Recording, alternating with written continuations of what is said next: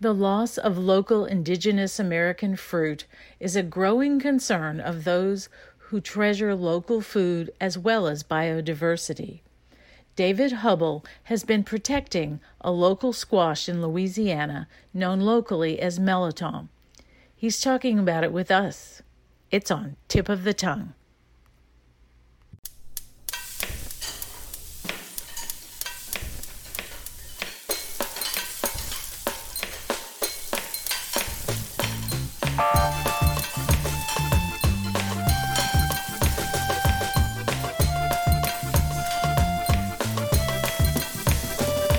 Welcome to Tip of the Tongue, a podcast on the Nitty Grits Network, where we explore the intersection of food and drink and museums. This is Liz Williams.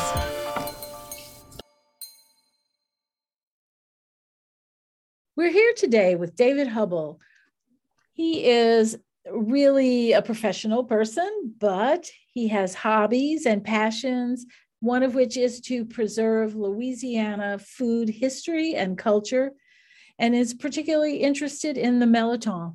So he's going to talk to us today about his work with the Mirliton and other Louisiana vegetables. Welcome, David. Thank you, Liz. I appreciate the opportunity to be here. Tell us a little bit about mirliton.org and what the whole purpose of it is and why it's needed. Okay. I'm assuming your listeners have some background with the Mirliton, but if they're not from the Louisiana area, they may be familiar with it under other names as Chayote squash or Christophene or shoot. But it grows throughout the world. But the New Orleans area in particular has a nostalgic love for this pear-shaped vegetable pear, is what it's also called, vegetable. And so it's native to the Americas, right? Right. It's believed to come through the Mesoamerica, Latin American route through work that Mirliton.org, which I'll touch on their background a little bit in a minute. But what we've found is that, they came through several couriers into Louisiana being a port city back in the early 1800s. And, the French have been given credit, the Spanish and the English. But with work done with Mirliton.org, it appears that the big influx really came with the Haitian Revolution and slave revolt between 1789 and 1802. I think those were the right dates. But we had a big influx in New Orleans. I think it was 15 to 20,000 refugees came to the city. And what ended up happening is that one of the staples for them was the Mirliton. And the reason we believe it was primarily with the Haitians is because there's only two places in the world that use the term Mirliton for this fruit, and that's Haiti and New Orleans. So Dr. Lance Hill, who runs Mirliton.org and founded it, he's done a lot of extensive research on history through the years. And that was one of the things that he was able to kind of tie those threads together. So fast forward throughout the 1800s and 1900s, the Mirlitons were all grown throughout the region. And for those who don't know, it's a vining fruit. It can grow 50 to 100 foot long. It's got kind of heart-shaped leaves that are about the size of an adult hand. And it can produce anywhere from 30 to 100 of these vegetable pears that'll hang down, and they will produce primarily in the fall. So from late September through almost the first freeze or frost, they'll produce Mirliton. So as you can imagine, that for the early New Orleanians and Southern Louisianians, especially, this was probably one of the more popular amongst the poorer class of people. Kind of like crawfish really wasn't all that popular to like the 60s and 70s, but those who didn't have as many means were always going out and catching them and eating them throughout the history. Right. So, I think that was the same thing with Mirliton. But, fast forward, you look through the papers, they're mentioned in the 1840s. There was actually somebody who won, they had like a state fair in 1866 in Louisiana. And there was someone who actually grew a vegetable pear. And so it's mentioned there. And then throughout like the Times-Picayune and the older New Orleans newspapers, you'll see advertisements for them selling them. And then, especially in the 1920s, when I'm sure you're familiar with like the old menus that would be produced by the Picayune for the housewives, you'd always see those listed as part of the meal. So it was always kind of a staple in the background. And I think nostalgically for my generation and generation before us, it was always on like your Thanksgiving table and your Christmas table, because that's when it was always popular. So and available, right. And so I think the other thing too is that, with South Louisiana being, predominantly Catholic with big families, you probably had to feed a lot of mouths, and especially a Mirliton vine in a modest sized backyard, you could produce enough for a couple of months to keep everybody full. Yeah. So I think that's why it's popular. In my backyard, we have a lot of trouble because I just go out, and in the morning, the squirrels are all over the vines, just eating them up. Oh, yeah. It's like if I get 3 from a vine, I feel lucky, because I can't beat the squirrels. Oh yeah. And that was that. So I guess the other thing, I don't know if you want to share with everybody, but I'm actually in Mobile, Alabama. I've been growing the Louisiana heirlooms here for 11 years. And part of the journey was discovering that, and this leads to Mirliton.org. What happened is that when I got interested in starting a garden and having my own yard, the first few years I would just plant whatever I could get at the big box stores. Then I ended up kind of I'd find all these cookbooks with these traditional New Orleans recipes. And I'd see recipes and ingredients for things like Creole tomatoes and Mirliton. And if you go to the grocery stores in the Mobile area, I could find store-bought tomatoes and Chayote squash. And, there's a little difference there. So I started getting intrigued as to what I could plant, the varieties from Louisiana. The climate here is very similar. And I happen to be in an area that doesn't have a lot of red clay, thank goodness. So I can plant fairly well a lot of the same seeds. So I started with planting a store-bought Chayote, which made a beautiful vine, but it didn't flower till like November of that year. And I got one walnut-sized Mirliton, and woke up one morning and a squirrel had mauled it, and it was up to the point where it was about to freeze. And so I lost that vine, but only through that failure of that growth, I learned that I didn't have the right variety. And that's when I found that Mirliton.org had been doing some work, and they had come to the same conclusions. After Katrina, Dr. Lance Hill, who was a professor at Tulane University, I think a social justice professor, he was originally from Kansas, and he settled in the area, I think, since 1979. And one of the things he really experienced early, I think, was how did he describe it? The neighborliness of people who have Mirliton vines coming over and sharing. And I think he was hooked. And so for many years, he enjoyed either growing them and eating them. And after Katrina, if I understand correctly, he was trying to locate a lot of these vines that people had. And because of all the flooding, I believe a lot of the root system obviously doesn't do well with that much water. Mm-hmm. So he could not find any. And I believe him, others in New Orleans and in Plaquemine Parish, what they ended up doing was they started just planting the store-bought seed or the fruit as well. And to get a Mirliton to grow, you have to get the fruit itself to get a sprout, because it's got a single seed. And so you can't extract that seed. It's got to feed off of the body or the fruit. So they would plant those, and they ended up with the same issues that I had, is that they'd get nice vines, but they would never get any fruit. Or when they did, the freeze would come. And what it turned out is that those varieties are actually grown up like 4,000 feet on the side of a mountain. If you look, when you go to the different grocery stores, even the local regional stores in Louisiana, and you see Mirliton, if you look on the stickers, you'll see that they're either from Costa Rica or Mexico. And so they're growing up on the mountainside. They're cousins to our Louisiana Mirliton. They taste very similar, of course, but they just have a little different growing period, and they don't really flower till November. So when Dr. Hill discovered this, he kind of impassioned him to really kind of find the heirloom varieties that were so popular around South Louisiana and New Orleans. So he ended up looking around, and I think he found a lot of folks in the outlying communities that didn't have as much damage from Katrina, out and toward the Lafayette, Opelousas areas, through, up the river and the river parishes. He was able to collect people donated them so that he was able to start a program called Adopt a Mirliton. And he was doing that with the Crescent City Farmers Market, I think around 2009. And I believe the plan with that is that he would start a plant. They would give a plant to somebody, and the promise was that whatever you produced, you got to give half of it back to start, and so that they could get more growers. And I think in a few years they managed to end up shut the program down because they were fairly successful.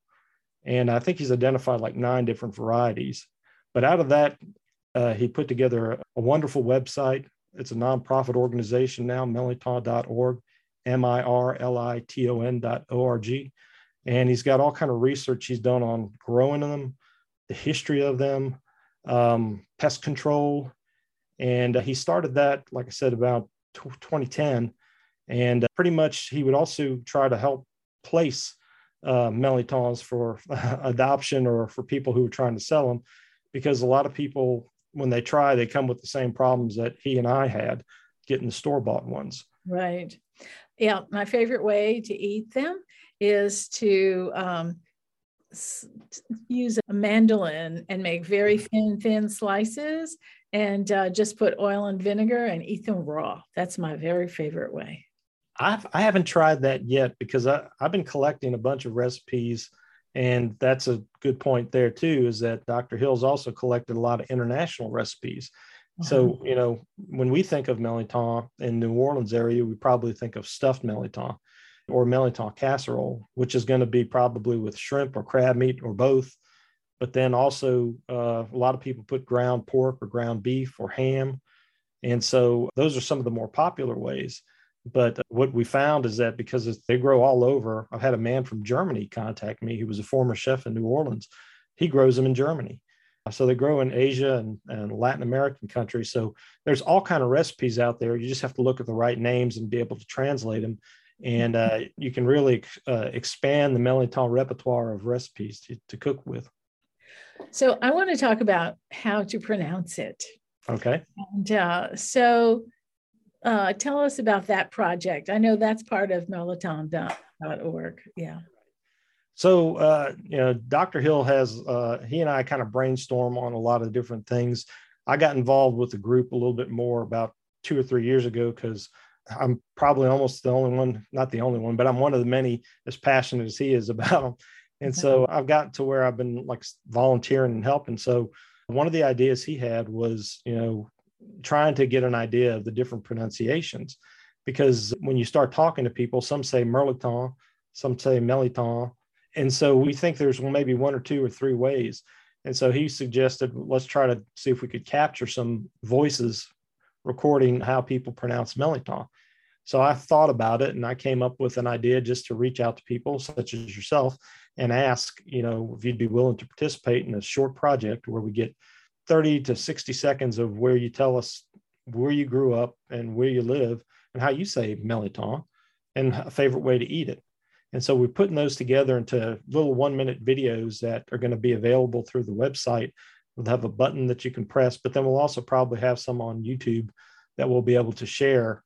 And right now I've got 18 that I've put together, and it's amazing throughout South. I want to try to get South Louisianians, native Louisianians, to pronounce it. And it's interesting. You go between not just Lafayette and the river parishes in New Orleans and the North Shore. There's all kind of different pronunciations, but even from the 7th or 8th ward, you hear it differently. And so I think that was something that he's been really surprised at, is just the diversity in how folks say it. Yes. I think it's really interesting, and you can kind of place people by the way they say it. No question about that. Right. I mean, my grandparents, both sets lived in Metairie. They had moved from the river parishes.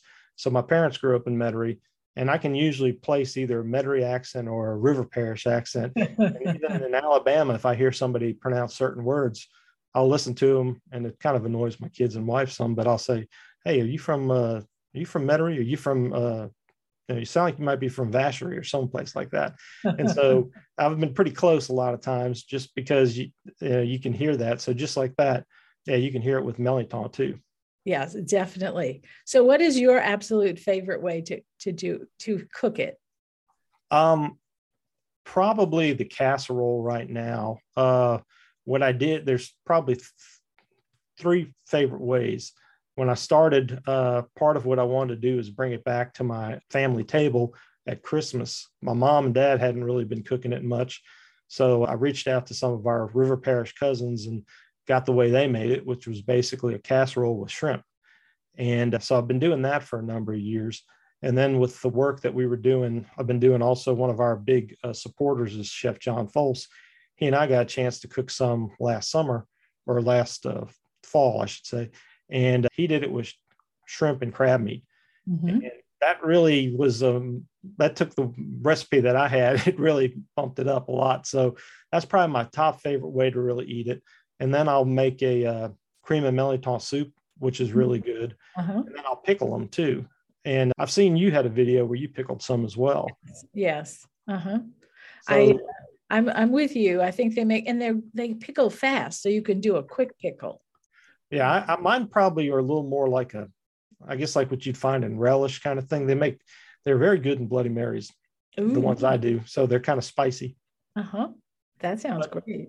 Yeah, but one of the things, it's now, I guess, a defunct festival, but for many years, the Bywater had a Mirliton festival. Mm-hmm. And one of the things I went to at one time, and my main intent was to get their cookbook. They have a wonderful cookbook that they put together. And so there's a lot of recipes, New Orleans based primarily. And so there's like Mirliton gratin, Mirliton bread. I was trying to think of some of the other ones when I gave this talk the other day to Pensacola. I was just sharing all the different ways that you could make them and cook them. I think you could, if you really wanted to go crazy, you could grate them and use it 1-for-1 as a Mirliton cake as you would grated apple in an apple cake. I think that would be really good. Well, one of the recipes that Dr. Hill shared with me that I made was a Jamaican Mirliton tart. And it had some lime juice. I used a dry ingredient. He was hoping I would use a fresher ingredient, but even with the lime juice and putting it together, it tasted a lot like an apple pie when it was done. When you were talking about grating it and maybe even using a mandolin, I know I've seen like Mirliton used for like a coleslaw type of thing. Yeah. But with you talking about it raw, the other comment that people, when people when you typically cook it, they're usually parboiled. You cut them in half and you boil them, or you boil them whole so that you can scoop out the pulp, because the skin's very tough on a lot of them. And but if you eat them raw, what you'll find is when you peel them, they have that very sticky substance. Mm-hmm. So that's one thing that I've tried 1 or 2 pieces raw, but I haven't really eaten them a lot. Does the vinegar type of help cut it? The oil and vinegar cuts that so that you aren't even aware of it at all. Now, if you had it in a big chunk, like if you had a French fry size instead of a really thin piece, it might not. But if you make sure that you make it very thin, it's just crispy. That's all. Yeah. I'll have to try that. Last year, I ended up with about 100 Mirliton. And so far, I've got 2 that are on the vine right now. I'll be picking in a week or so, but I'm hoping that I'll have maybe at least half that amount this year. My vine had some, as you were talking about squirrels. One good thing for squirrels is a motion activated sprinkler. Dr. Hill suggested that to me, and I got one through Amazon that it's a tripod, and so it'll extend up to about 6 foot. And I put some PVC pipe underneath it to extend it further, but that's helped a lot with the squirrels chewing up my vine. Uh-huh. But the other thing is that I've had for the first time were some cabbage loopers, the same things that you'll see that'll eat the holes in your cabbage and broccoli. Yes. About a month ago, I started seeing my leaves were just really defoliated bad. So I talked to our local gardening guru here in Mobile, who's also a big Mirliton fan. He prescribed some different ways to take care of it with some BT spray. And I did that. And I was able to, I hadn't completely probably got rid of them, but I was able to get enough new growth to come back that I got flowering about a month ago, and things are on track to get a crop this fall. That's really good. Well, so tell us a little bit about the Israeli white. The Israel Thibodeau. Yeah. So one thing is that, people who grew up around Mirliton more than likely either had the ones that their family members grew or the ones that you see in the store, which the Chayotes, and they're usually a light green color and smooth. And in reality, when you start digging into the Mirlitons, and you'll look at some of the pictures if you go to mirliton.org, you'll see they come in light green, dark green, spikes, deep furrows, and even a couple that are ivory white. And what Dr. Hill discovered early on was there's a gentleman named Mr. Israel Thibodeau who lived in Opelousas. And from 1970 until his death in 2013, he grew this white Mirliton. And these are a little bit bigger than most of the ones that you'll get in the store or you grow yourself, are probably 3/4 of a pound, half to 3/4 of a pound. And these are a little over a pound. So they're good size. Right before Mr. Thibodeau passed away, he gifted some to Dr. Hill. So I picked up a few and brought them to Alabama. And then Chef John Folse picked up a few, as well as many others. I did not have any success. We tried planting them at my father's house in Fairhope. And that summer, I think we had a pretty bad drought. But Chef John ended up being pretty successful with his in Baton Rouge. And so he grew his off and on or yearly with pretty much success until about 2016. And I think they had the big flood that came through in August of that year. And so there's a lot of, if you look throughout the internet, you'd see a lot of, especially Facebook, people asking, where can you get the white Israel Thibodeaus? It was kind of this rare, hard to find, not really the holy grail of Mirliton, but it was just a rare thing to people wanted to try to grow. I don't know that there's necessarily a whole lot of difference in taste, but it's just kind of the uniqueness. And I found a gentleman who was growing them in Lafayette after much looking. And so I actually got a text message one day from somebody after church asking where they could get some white Israel Thibodeaus. And I couldn't figure out who it was. And it turned out it was John Folse. And so I had worked with him on some of his boucheries. And so I gave him the name of this one guy and kind of made the connection. He sent his gardener over there and he got 6. And so the 6 of them, they planted at his White Oak Estates in Baton Rouge, and they were doing pretty well. And we ended up with beginning of 2020. So this would have been 2019. In 2020, he reached out to me again saying, hey, I got one vine left. Can you find out if I can get some more? So I reached out to the guy in Lafayette. Well, all his plants had died. And everywhere we looked, it looked like they were all gone. And so I responded to John. I said, I think you might have the last one. And so all of a sudden he, Dr. Hill, and myself got real concerned that, we might be losing the Israel Thibodeau white Mirliton. So we formed a Israel Thibodeau white Mirliton preservation project to try to get the ones that from the ones that Chef John was growing and kind of do like the Adopt a Mirliton program that Dr. Hill had done years before, get them to experienced growers who had the room. And so we could get those out to see if we could start repopulating and bringing back the white Mirliton. So turned out actually one of the growers in our group actually had one growing in Metairie, and also knew of somebody in the North Shore that had one. So we did have 3 vines. And the first year we got them out to, I think, 8 or 10 folks that were growing them. And we tried to put them South Louisiana, one in Mobile, and a couple in the Carolinas just to see if they would grow. And we had fairly mixed results. And of course, Chef John ended up planting probably another 6 at his place. And we did fairly well. I think we said we went from 3 to maybe 15 vines by the end of the year last year. But then, this year, a lot of people were on track to do well, and we got some more out. But Ida came and has kind of devastated a lot of the ones that we had gotten out in Louisiana. The one I had in Mobile didn't make it, and the one that we had in Pensacola, Florida didn't make it. But the ones in the Carolinas also did not do as well. But we got 2 or 3 in Texas that are doing okay right now. So the plan will be is that whatever we get, and Chef John's are doing well too, is to come up with those names who've already been participating, and we'll start those and we'll get them to them, where there's a fee involved because of just the starting the vines and potting them. And then once we get them to the growers, the thing is they got to communicate back, give me some updates, and I'll try to put out a quarterly report just to kind of keep everybody in the know and just share information between everybody on how to, if they're seeing certain problems in Texas versus what they're seeing in Louisiana.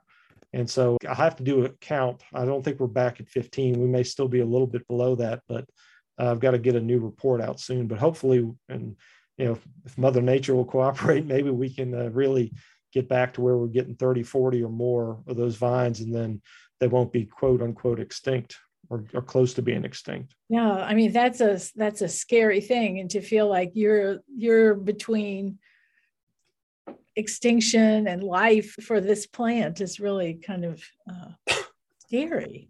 Right. And that's one of the things about growing these and any of these heirloom vegetables is that, it probably sounds nerdy unless you're into doing that. But when you hold one of these melitons or one of these fruits, excuse me, it's kind of like you think about the people who grew them before you and how many generations. The one I've got, the green one I grow here in Mobile, I got from a family friend of my grandfather's, Dan Boudreau, who lived in Metairie. And he lived to be in his 90s. And I talked to him a couple of times, and he told me he got them from somewhere where he grew up around Burnside. So, and he also had shared them with one of my great uncles. So just to think about the chain, or passing the baton, so to speak, of who grew them before, who were the caretakers of them before. And oftentimes, people took care of them, not really thinking about it, that they were really part of that link in the chain, but they were just growing them. And I think, a lot of people tended to just, they were ubiquitous and, So nobody thought they were special because everybody had some. Yeah. Right. And then I think that goes back to like a lot of what Dr. Hill and Mirliton.org is trying to raise that awareness, trying to preserve the heirlooms, not just the Israel Thibodeaux, but, the things we're going to learn from this project going forward. I mean, there's like I said, there's 9 that he's identified, or 10 or so, that what he'll do is he'll give them the name of the grower. And oftentimes the grower will say, well, my grandmother grew these, or, so he'll name them. Like there's one named Papa Sylvestre, and I can't remember some of the other ones. Mine, I called it Boudreau Thibodeau from Mr. Dan Boudreau, not Thibodeau, Boudreau Robert. And Robert from my grandfather was a Robert, so his brother was a Robert. So just trying to distinguish, and maybe one day we can kind of figure out where some of them came from originally. Right. Israel Thibodeaux, his daughter says that one of her uncles gave him the white ones originally. And if you go back in the newspapers, I could find reports from near Opelousas of somebody growing some white ones in the late 60s, early 70s. So it's really kind of interesting that when you do these little reports or studies, where you can kind of trace back and maybe try to get an idea where they came from. Yeah, no, I think it's really interesting. And so has there been any kind of group meeting about people interested in Mirliton since the last Mirliton festival that we used to be in Bywater? No, not that I'm aware of. Dr. Hill he was working this for a while. I know he participated in a lot of the festivals, and I think he even did a couple of talks with maybe Poppy Tooker at some of her demonstrations at the Jazz Fest. Mm-hmm. He was ill for a little while, so it kind of slowed him down. But as far as a group get together, really haven't had anything that I'm aware of. We haven't really planned anything either. It kind of seems like the group interest is kind of spread out through the Gulf Coast. Right. We do have some people, around Birmingham or Georgia who will write to me occasionally and say, hey, can I get one of them to grow in zone 6 or something? And I'll look at them and say, well, quite honestly, you could try, but, your first frost dates may preclude you from, picking any or even getting any flowering. But that kind of goes back to the key that we've been kind of talking about. To successfully grow Mirliton on the Gulf Coast, you got to have what we're calling Louisiana heirlooms. They weren't found, or they weren't native to Louisiana, but they've adapted, or they were closer to our climate, that they are successful between the Gulf Coast of Texas to Pensacola or to the Florida Panhandle and down. Mm-hmm. So I think what we've identified is that these grow well between zone 8B, which I'm in, and all the way to 11, which I think encapsulates quite a bit of the South Louisiana, south of I-10. So do you have yours growing against a chain link fence? No, mine is, I built a trellis out of 4x4s. It's about 12 foot long, 24 foot long, two 12-foot sections, 7 foot wide and 8 foot tall. And the intention was that it was going to grow and I'd just walk underneath it and pick them. Uh-huh. And what ended up happening is that instead it decided it wanted to jump on the citrus trees I had growing right next to them, and, which is fine because the squirrels will jump from a big oak tree onto that trellis and will chew on them. But last year I was able to be a little more successful in guide the vines up onto the trellis to where I was able to get it to grow. The best I've ever done with that vine, my original vine is 11 years old. Mm-hmm. And so it grew 24 foot. It jumped to a big oak tree and it grew up probably another 40, 50 feet into the tree. And I was thinking, man, I don't know what I'm going to do if I get Mirliton up there. But luckily the winds came in, I guess, is like we had this past week, and kind of knocked the high vines down. So I was able to just throw it back over the trellis, and that helped in a sense. But what we found is it being near, the other key is, so you want to have the good heirlooms, but you want to have well-drained soil too. And so oftentimes what's happened is a lot of people either try to do them in a raised bed or in a kind of a low area, and it just ends up waterlogging or rotting the roots. Yeah. And so that's been a problem where people who get them, when I've sold the plants to people, I'll get some mixed reports back where people will say that, the plant died, because you'll start seeing pictures, and if it looks kind of yellowish and it's been a big rain, you can tell that they've had too much water. Yeah. The other thing, which I found this out from Chef John's gardeners and Israel Thibodeau's family, is that one of the best fertilizers for Mirliton are rabbit droppings. That's interesting. Yeah. So Mr. Thibodeau raised rabbits, and where John Foles has his growing, he's got his rabbit pens right there. And so luck would have it that I'm not a real animal person as far as having pets. My kids were very interested in having pets, and so they convinced me that they wanted to have rabbits. And so we have 2 indoor rabbits. And so when I found out that their contributions could be helpful to my Mirliton, I was a little bit more on board with having them. Although they chew things up like small puppies and do. But other than that, that's been, like I said, the rabbit droppings, the good drainage, the squirrel deterrents, and getting them off the ground, and having like I said, the heirloom varieties are some of the best keys to success. Well, I want to thank you so much for being with us today. And I hope everybody can go out there and start thinking about Mirliton, even if they're living someplace where they can't grow them. Still, we all want to eat them. That's right. I appreciate it and I enjoyed it. Thanks. Thank you. Thanks for listening to Tip of the Tongue. We come to you from the Camellia Bean Studio at the Southern Food and Beverage Museum in New Orleans, part of the Nitty Grits Network. For more information on today's podcast, join the Tip of the Tongue podcast group on Facebook. Please come by when you're in New Orleans, and don't forget to subscribe to our podcast, wherever you listen to podcasts. If you like it, let us know in the comments. This is Liz Williams.